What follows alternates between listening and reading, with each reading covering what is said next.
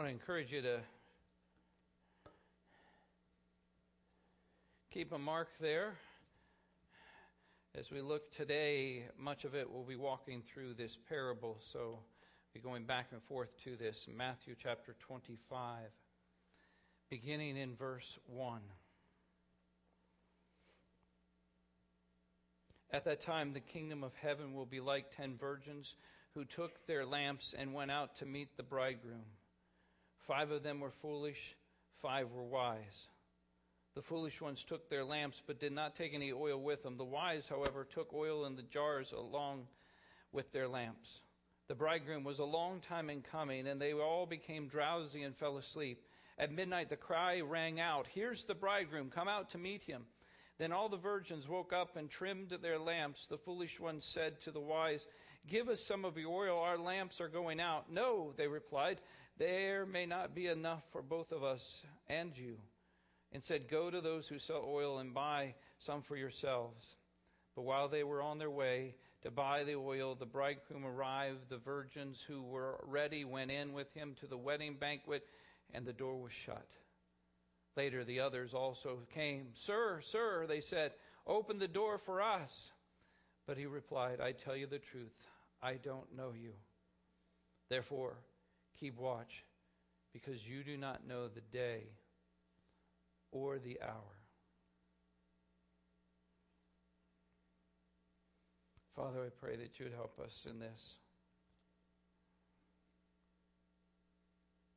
to hear your voice this day in your word, that you would make it clear, not just that we might understand, more than that, you would make it clear how what you have to say today applies to each and every one of us,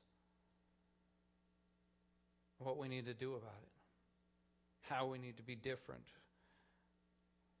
not just in actions but in attitude. Lord, move in a mighty and a powerful way as only you can do, helping not only me to speak, but each of us to listen. In your name, Jesus, we pray. Amen. Amen. All right, so Armageddon, the road, deep impact, knowing, Dr. Strangelove, almost any zombie movie, Independence Day, War of the Worlds, Day the Earth Stood Still, The Day After Tomorrow, The Planet of the Apes, Contagion, Oblivion. These are all names of movies, and I'm not recommending that you watch any of these at all, rather just pointing they have a common theme. In fact, if we had time, we could just go on and list so many more other ones just like that. It's about this. Oh, wow, how'd we get all the way there? I don't know what happened there, sports fans. Let's go back. There we go. Now we're there. All right. So, here's what it's about. Each of those. Think about it. Those movies are really about the end is near, or it's already come. The whole thing of what's going on. In fact, there are not just movies, but books. We have this fascination. I'm not just talking about the church. Think about all these movies. We have this fascination about the end of the world and all of what's going to happen. In fact, over this last year, with all the crazy and serious things that have happened, that fascination has only picked up, has only increased exponentially, even among Christians, and even among those who suddenly become self-proclaimed prophets, showing up and sharing their insights from God about the end times and how this is this and that. Except all too often, all of these prophets that we're hearing even now and have been for centuries often are involved in faulty interpretations of the Word of God, leading to false teachings about the end times that do not match with what the rest of the Word of God says. They are bringing in puzzle pieces from outside the Bible and trying to push them into places they do not belong. And so there is a rise not only of false teachers and false prophets, but there is a lowering or a decrease in the discernment among God's people. And the problem is often we don't see the problem in the conclusions that this person is saying. Well, it sounds good, because we don't have a good foundation. But an even greater problem than that is that too many times these even, quote, legitimate, if you could say, legitimate prophetic experts teach a lot of speculation, but very little preparation. Very little preparation of what the Word of God says we need to do for the end times.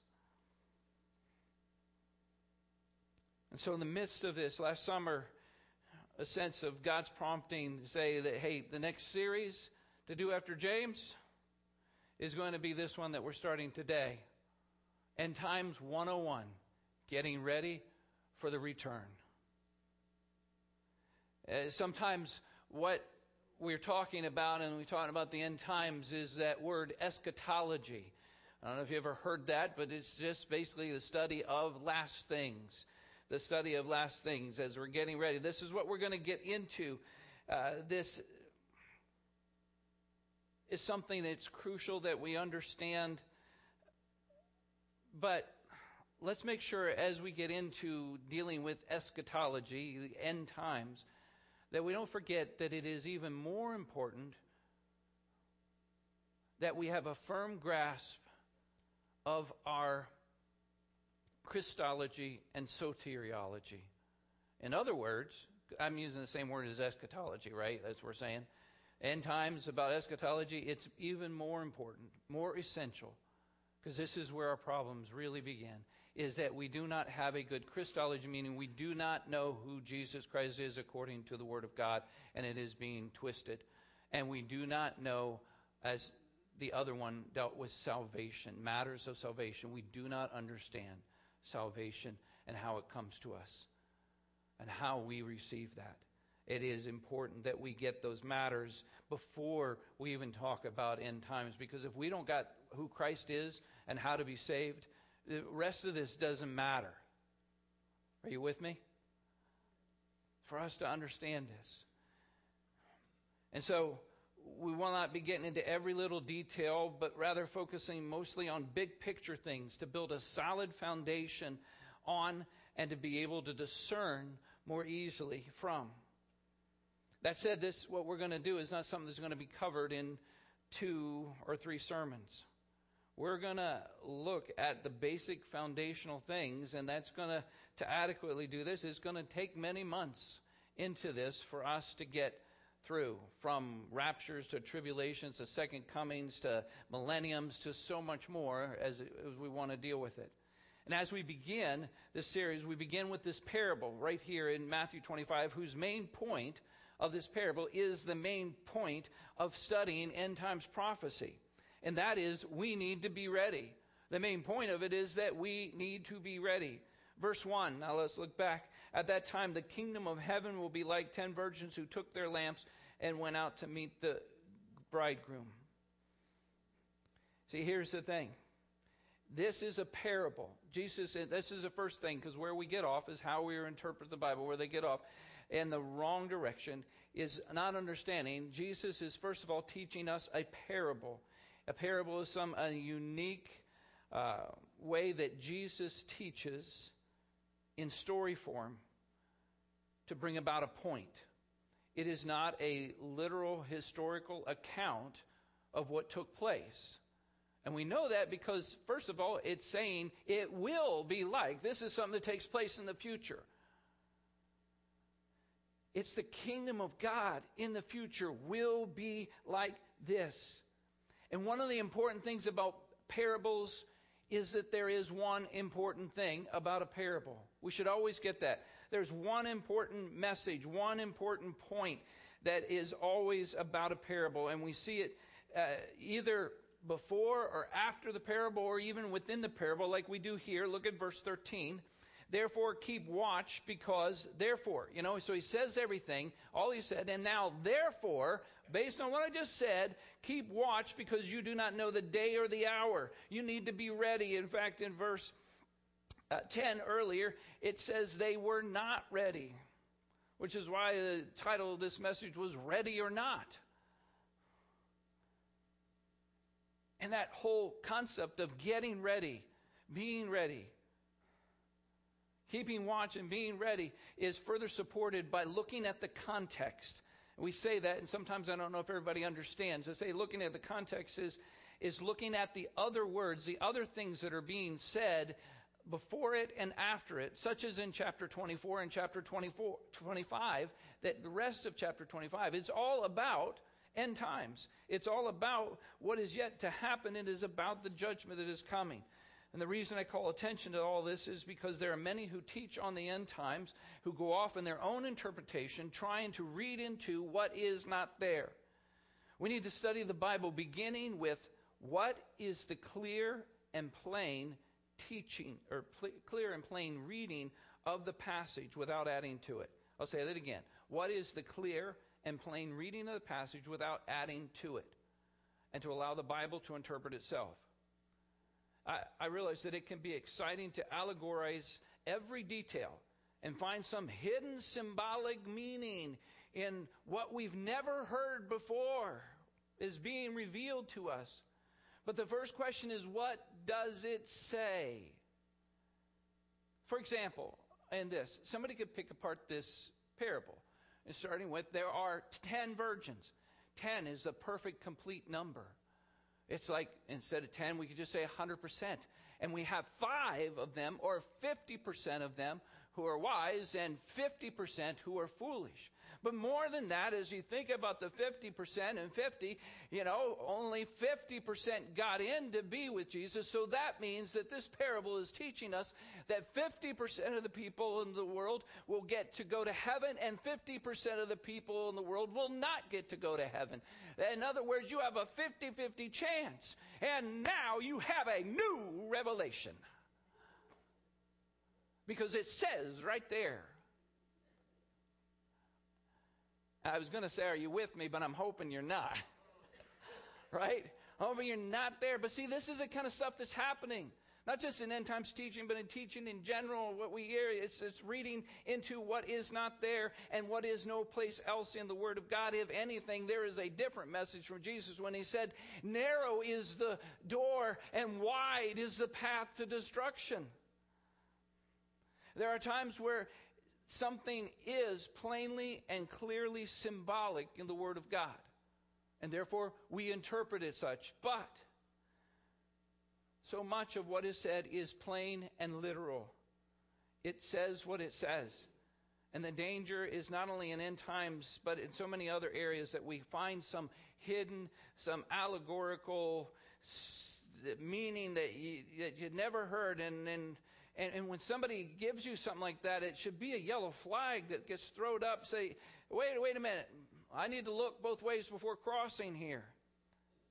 Because this is how false teaching and heresy and cults begin. Reading in and adding this new meaning in all these things. It's one of the reasons why we're having this series on End Times 101. But let's get back to the main question today, and that is, are you ready or not? We need to be ready for the return of Christ. How do you know that you are ready according to the Word of God? Well, there's some lessons in this parable that we can see. Obviously, we begin the parable with festivities. In verse 1, as the kingdom of heaven will be like 10 virgins who took their lamps and went out to meet the bridegroom. There's these festivities surrounding a wedding, which they would have practiced different than we do here in the United States. In fact, for all that matters, other countries today practice different than we do when we think about weddings. And their weddings would have had different preparations. Their weddings would have had different phases of it. It went on, the whole thing went on for extended periods of time. But for the point of this parable, it's not necessary that we understand every little detail about this and then allegorize about it, write the stories about it, especially when not everyone has even agreed about the details historically. But let's look in verse 1. It is those who went out to meet. Those in a procession were expected to carry their own torch or lamp. Otherwise, you'd be seen as a party crasher. Now, usually when we think of oil lamps type of thing, we think of this kind of thing, right? Like a lamp like this. But more so, it is probably lamps that might be more like this. Or, let me give you a picture up on the screen. These might be some of the different lamps we're talking about carrying. And so you see where the oil would go in, and then there's the wick and all of that is involved with it. Each of them, that was a part of it. That was just what was part of the procession. You had to carry the lamp. That way they knew you were a part of the wedding party, so to speak. Here's the main difference between those who were wise and those who were foolish. Those who were ready and those who were not. In verse 4. Obviously, the foolish ones in verse 3, the foolish ones took their lamps but did not take any oil with them. The wise, however, took oil in their jars along with the lamps. Now, in verse 3, this is important. The foolish ones took how much oil? How much extra oil did they take? None. 0. And for some reason, they didn't even notice it or realize that they didn't have it until verse 8, when they were like, what are we going to do? What are we going to do? We need oil. They were not prepared. There was no one to blame but themselves. How many of us have ever made a foolish choice and we knew what we should have done before we did it, but we just didn't do it? We knew it. We felt, maybe I don't want to do it. I don't feel like it.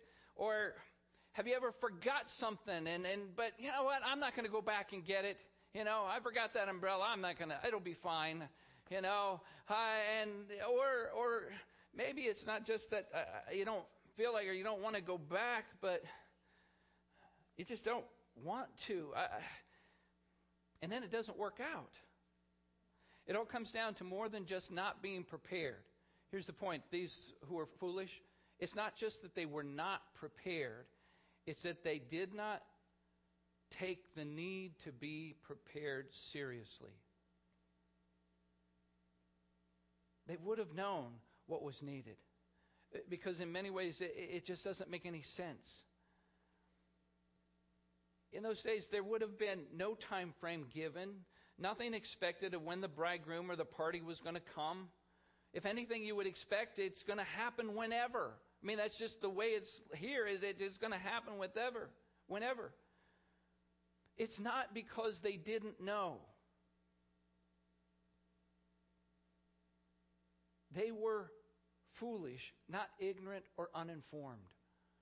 And this is a point that we need to make sure we grab a hold of. And we'll see in a little bit the difference between them, but here's the point.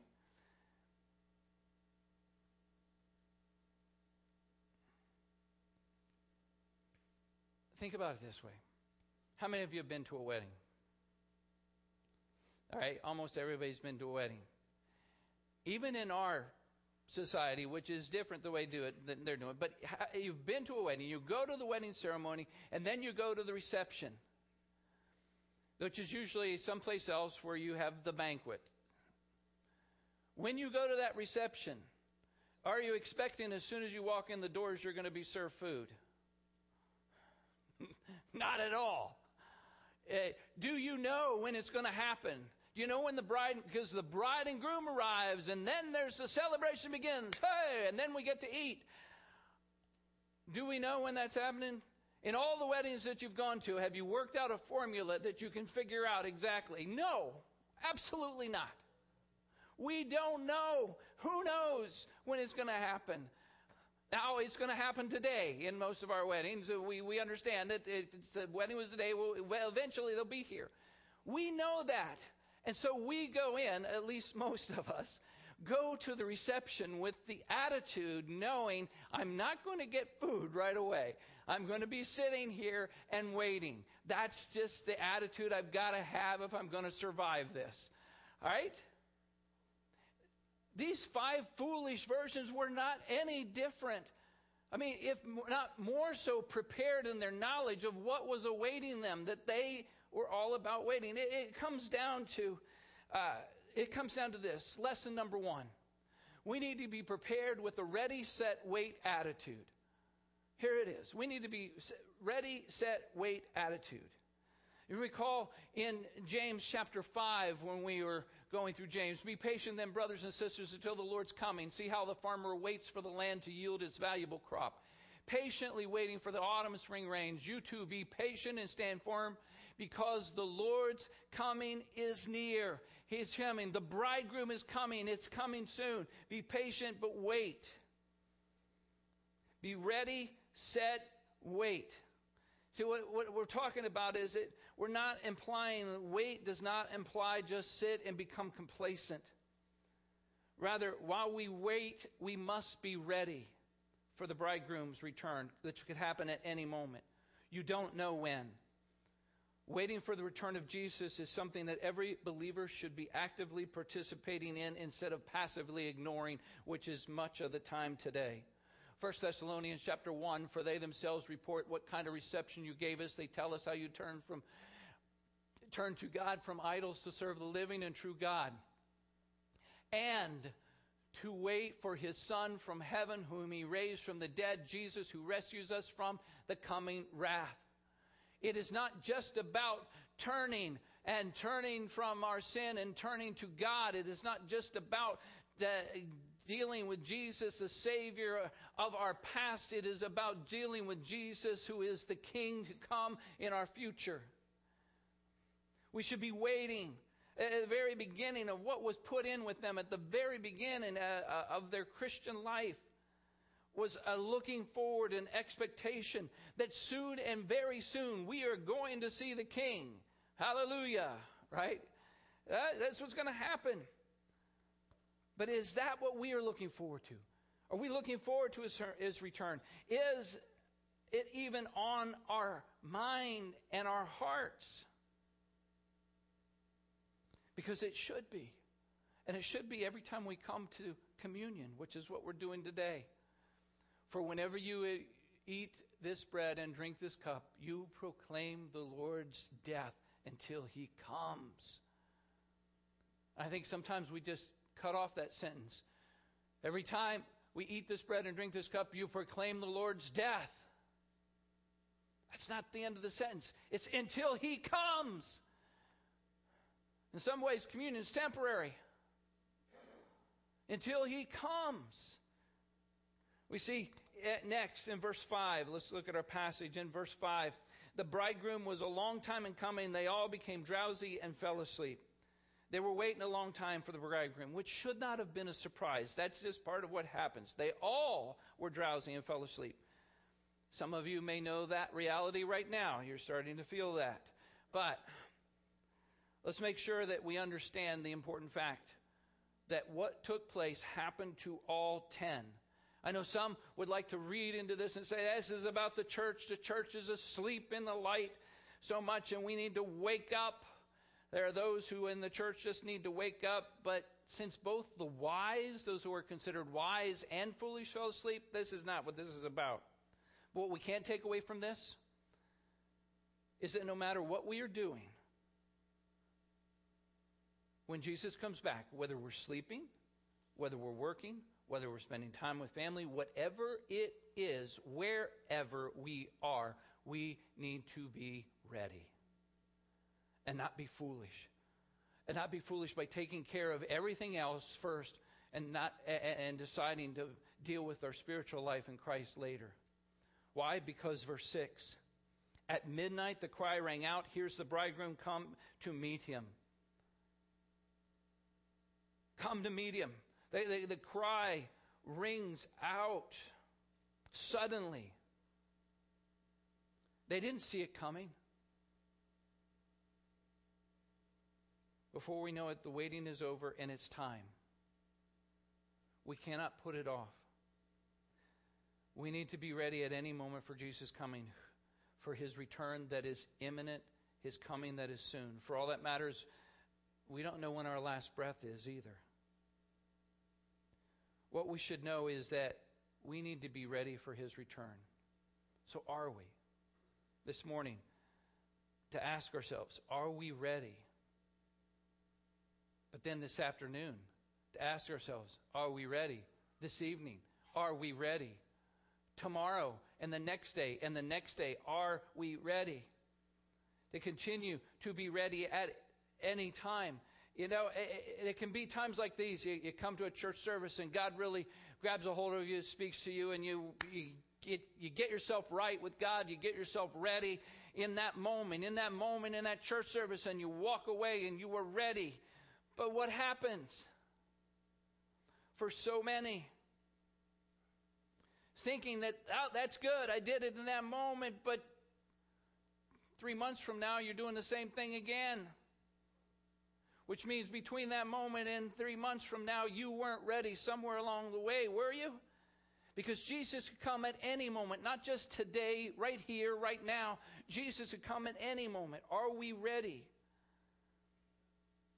Which is why verse 13 tells us to keep watch, because we do not know the day or the hour. Note, the bridegroom coming took both the wise and the foolish by surprise. Maybe that takes you by surprise. But the bridegroom's coming took both the wise and the foolish by surprise. It's not like those who were wise were awake and waiting, or somehow they knew what time the bridegroom was coming. All 10 of these bridesmaids knew the bridegroom was coming. Only 5 were ready. Here's the key. The problem was not what they did not know. The foolish had the same basic knowledge of the bridegroom coming as those who were wise. But they were not ready. I don't know if you're catching this, but this is lesson number 2. Preparation is not in what you know, it's in who you know. The preparation is not in what you know, it's in who you know. The 5 who were wise were not better prepared because they had a greater knowledge or a better understanding of when the bridegroom was going to come, or somehow were privileged to certain details that the foolish didn't have. They all had the same information. They all were in the same situation. They all had fallen asleep.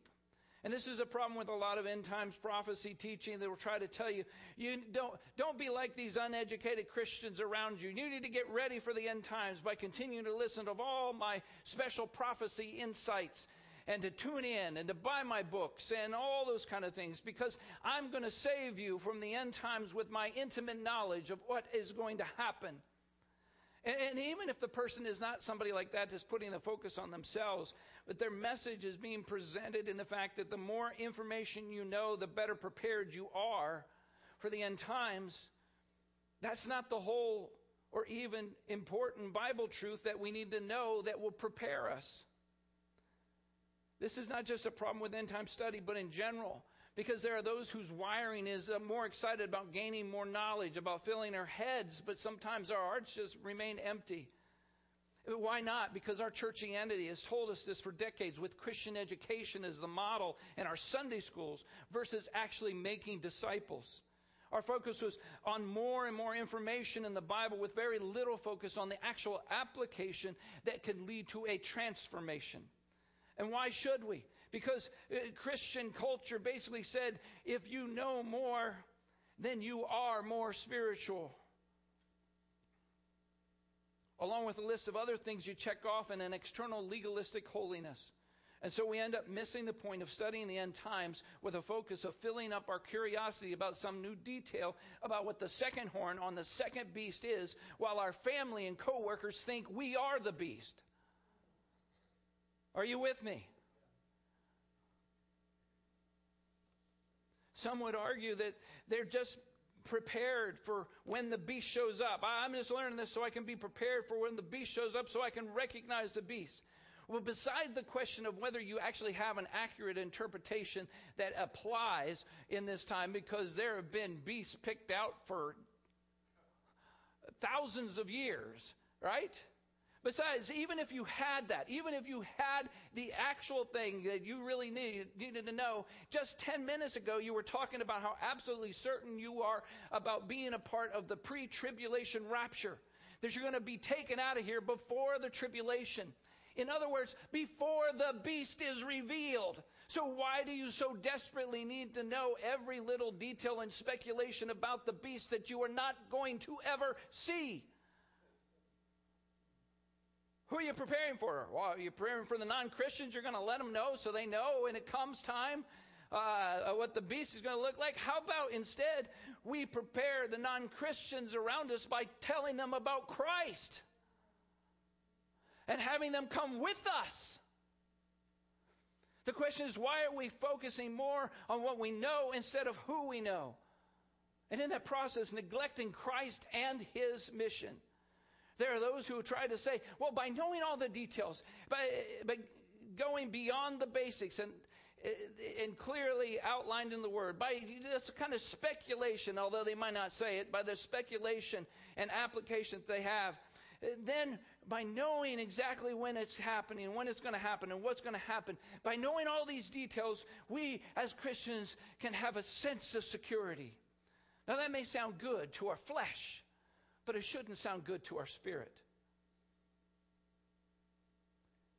Because how many of us really do want to know what's going to happen ahead of time? We want things planned out. We want things figured out. Some people, we don't want any surprises. We want to be ready. But even if that's all true, even all those speculations, if they were true, as we will see next week when we look at the signs of the end times, here's a greater truth. We should never find our sense of security, our peace, in what we know. Are you with me? We should find it in who we know. Jesus. To think that I would have more peace about the end times if I just knew more about the end times. There will always be more to know. There will always be somebody else who has a different interpretation and everything else. And we will not find that peace that passes understanding of Philippians 4. And do you catch what Philippians 4, do you catch what that's saying? It's saying to have a peace that passes what? Understanding. Our knowledge. Our head, what we know, it goes beyond what we know. This peace is supernatural that comes from Jesus, not from our natural man studying and trying to figure it all out. Our sense of security should be found in Jesus. And do not allow a reliance on end times details to get us away from trusting in Jesus alone, who will continue to hold our hand through whatever comes. So no matter what's going to happen, it is not about what we know. It is about who we know that will bring us peace. Both the wise and the unwise woke up quickly, and they tried to get their lamp ready. As we move on in verse 7, then all the virgins woke up and trimmed their lamps. They all did what needed to be done when the time came. They did the right thing. Unfortunately, for the foolish ones, they were just going through the motions. This is the right thing. Get up. Light's gone out, trim your lamp so you're ready to go. But except they weren't ready because it was too late. They had no oil. And therefore, the foolish one said to the wise, give us some of your oil. Our lamps are going out. But the wise says what? In verse 9, no, they replied. There may not be enough for both of us and you. Instead, go to those who sell oil and buy some for yourselves. Now, no might sound like a heartless response, but it's the truth. In fact, the truth is some need to grasp this more than others. There is no one who can bail us out in a last-minute judgment from God. Just as those 5 could not get in the door of the bridegroom's celebration with the oil that came from others, neither can someone else's faith get us into heaven.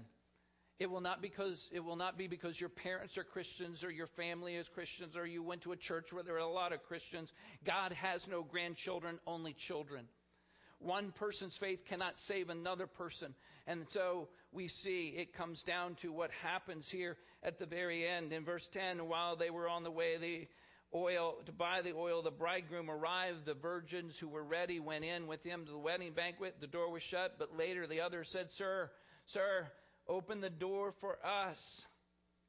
And if we thought the 5 wise had a cold response, the response comes in verse 12, but he replied, I tell you the truth, I don't know you. Just like in Matthew 7. This is what it's getting at earlier. Jesus did not say, I'm not going to let you in because you didn't study enough, because you don't know the certain things that you should have known about the end times. He's saying, because I do not know you. And you do not know me. This is what it comes down to. This is between them and the bridegroom. The day, it will come a day when it's between just us and Jesus.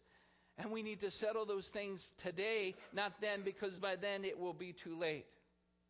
To trust in Jesus Christ alone for our salvation, that He is the way, the truth, and the life, and no one comes to the Father except through Him. A personal decision that's not just a one-time thing, but an all-out, all-the-time commitment to following Jesus as Savior and Lord, to take up our cross, to deny ourselves, to trust in Christ alone.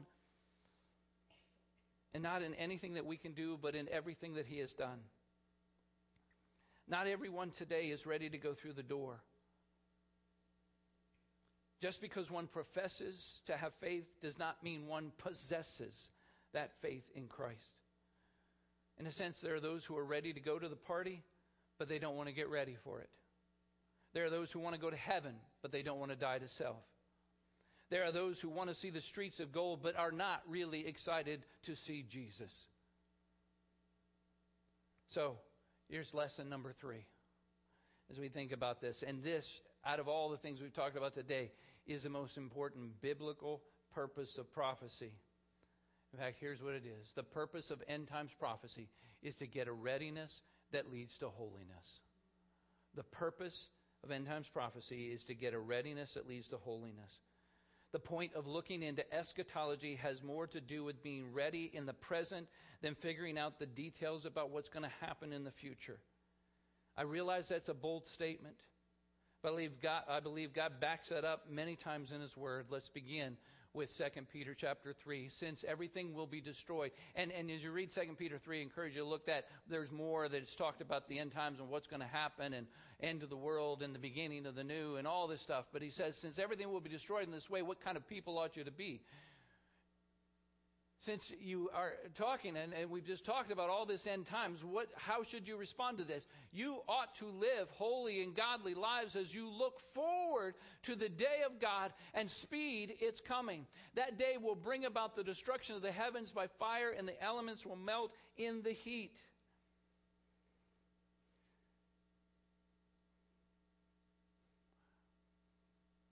But in keeping with His promise, we are looking forward to a new heaven and a new earth where righteousness dwells. So then, dear friends, since you are looking forward to this, since you are looking forward to the end times, looking forward, make every effort what? What should be our main effort? Studying, looking, and figuring out all the details out, doing this or that. No, make every effort to be found spotless, blameless, and at peace with Him. This is not about our salvation. Please understand that. This is, we're not earned by our works or somehow get in. It's nothing about that, but it is everything about our sanctification, about our growth in Christ, about being holy as He is holy. A people who stand out, ready, obediently, living for the King that we have submitted our life to. If we're going to be ready, God has listed things that we need to be ready. The end time should lead us to these things, like in 1 Peter 4, verse 7 through 11.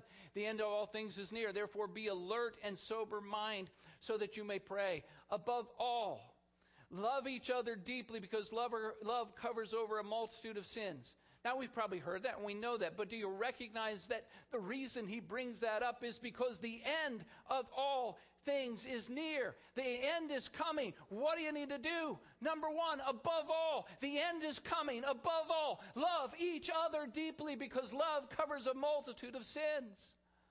Offer hospitality to one another without grumbling. Each of you should use whatever gift you receive to serve others as faithful stewards of God's grace in its various forms. And if anyone speaks, they should speak as one, the very words of God. If anyone serves, should do so with the strength God so provides, so that in all things God may be praised through Jesus Christ. To him be glory and the power forever and ever. Amen. Can we check off each of these things? We got this, I'm ready. This is a part of our readiness. Pursuing holiness.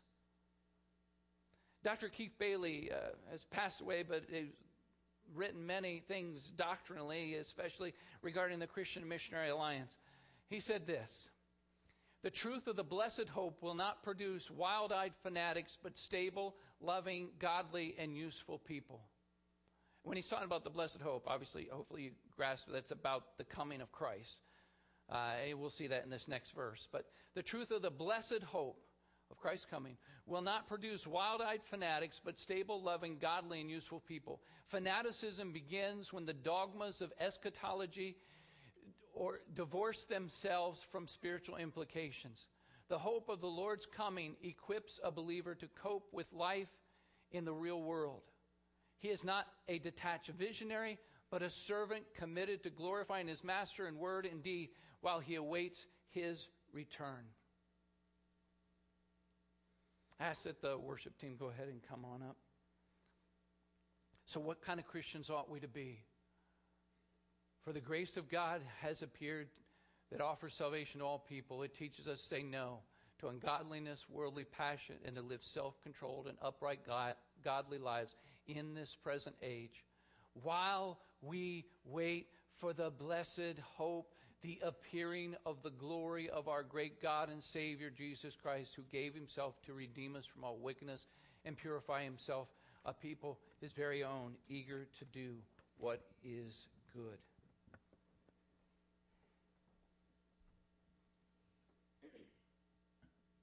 Understand, as we come to communion, about being ready is a part of this. Is about looking forward to his coming is a part of this. But also understand, as it says in this verse, in verse 14 especially, look at it, who gave himself for us to redeem us from all wickedness and to purify for himself a people that are his very own. What I've talked about the readiness that should lead to our holiness. It is not a holiness that we try to, on our own, do.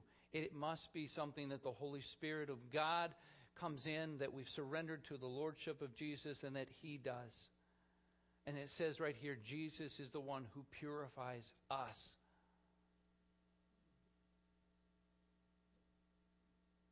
Allow him to do that. Surrender to him. Each step, each walk.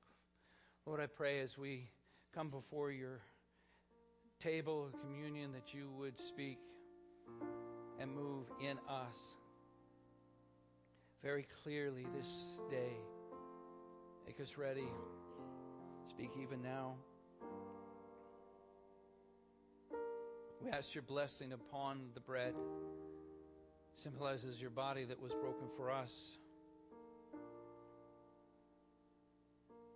Move in this moment for us to see you not only as Savior and Lord, but as coming King and as our King. Bless this time now, Jesus. If you would take your bread.